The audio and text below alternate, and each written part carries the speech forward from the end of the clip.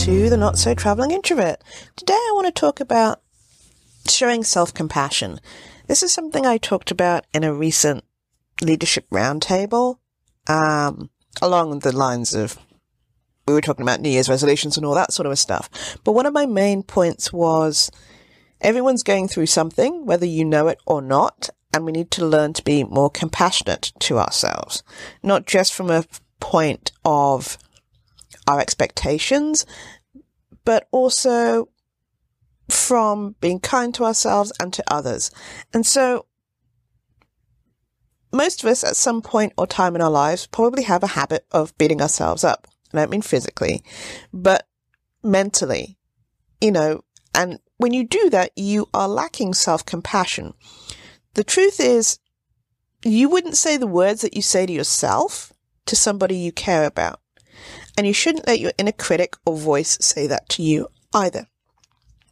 Instead, you should work towards developing sort of acceptance of yourself and others. Some people even give their self-critic a name so that then they can say, hey, I know Beatrice, thank you for your talk, and I understand that you are trying to help me, but I got this, because it helps them to mentally imagine a different human or non-human and helps them talk it through and talk it out.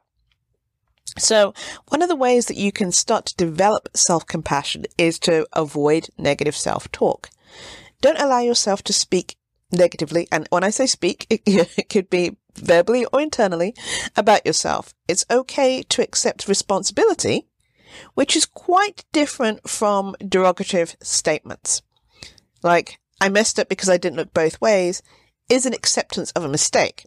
However, I am stupid for not looking both ways is not an acceptable way to talk to anybody, let alone yourself. Start practicing self-kindness. Instead of telling yourself to just quit a job, turn the tables and give yourself the same encouraging advice you would give a friend or family member. How would you walk them through the steps to quitting the job? Or view the pros and cons. Do something nice for yourself as if you were your own friend. Because in reality, you are your own best friend and your own worst enemy. So, try and kick that enemy to the curb. And this one is so rife right now I say right now, in general, stop comparing yourself to other people.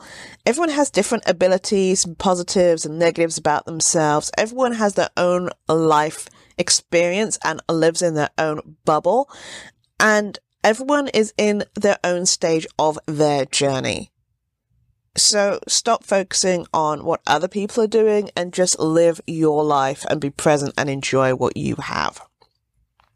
Recognize learning opportunities. Every single surprising result, event, or situation is an opportunity to learn something new. It's not time to think negatively or to place blame.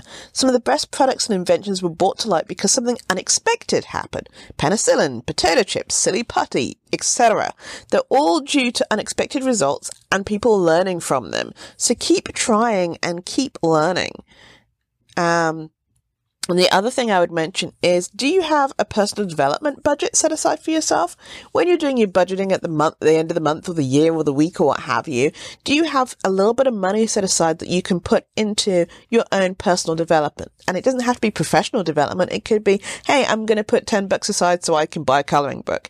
Do you have that? And the other thing is, when you're thinking about self-compassion, you can get help from a professional. If you're having difficulty being kind and compassionate to yourself, you may need to consider getting help from a professional therapist or counselor. Many people suffer from imposter syndrome, and that can really affect the ability to be kind to yourself. So seek help can definitely help with that. And last but not least, be patient. Anytime you want to make a change, remember it's not going to happen overnight. Don't set yourself up for failure by expecting it to change overnight. Instead, craft a plan that will enable you to tackle your self-compassion issues over time and deal with one thing and then move on and deal with something else. Cultivating self-compassion takes time. And, if you're not accustomed to thinking that way, you may need to work with a supportive, qualified person to help you through, or just have an outside accountability to help you feel that self-care and self-love. Thank you for listening. This is Janice at thecareerintrovert.com, helping you build your brand and get hired. Have a great rest of your week.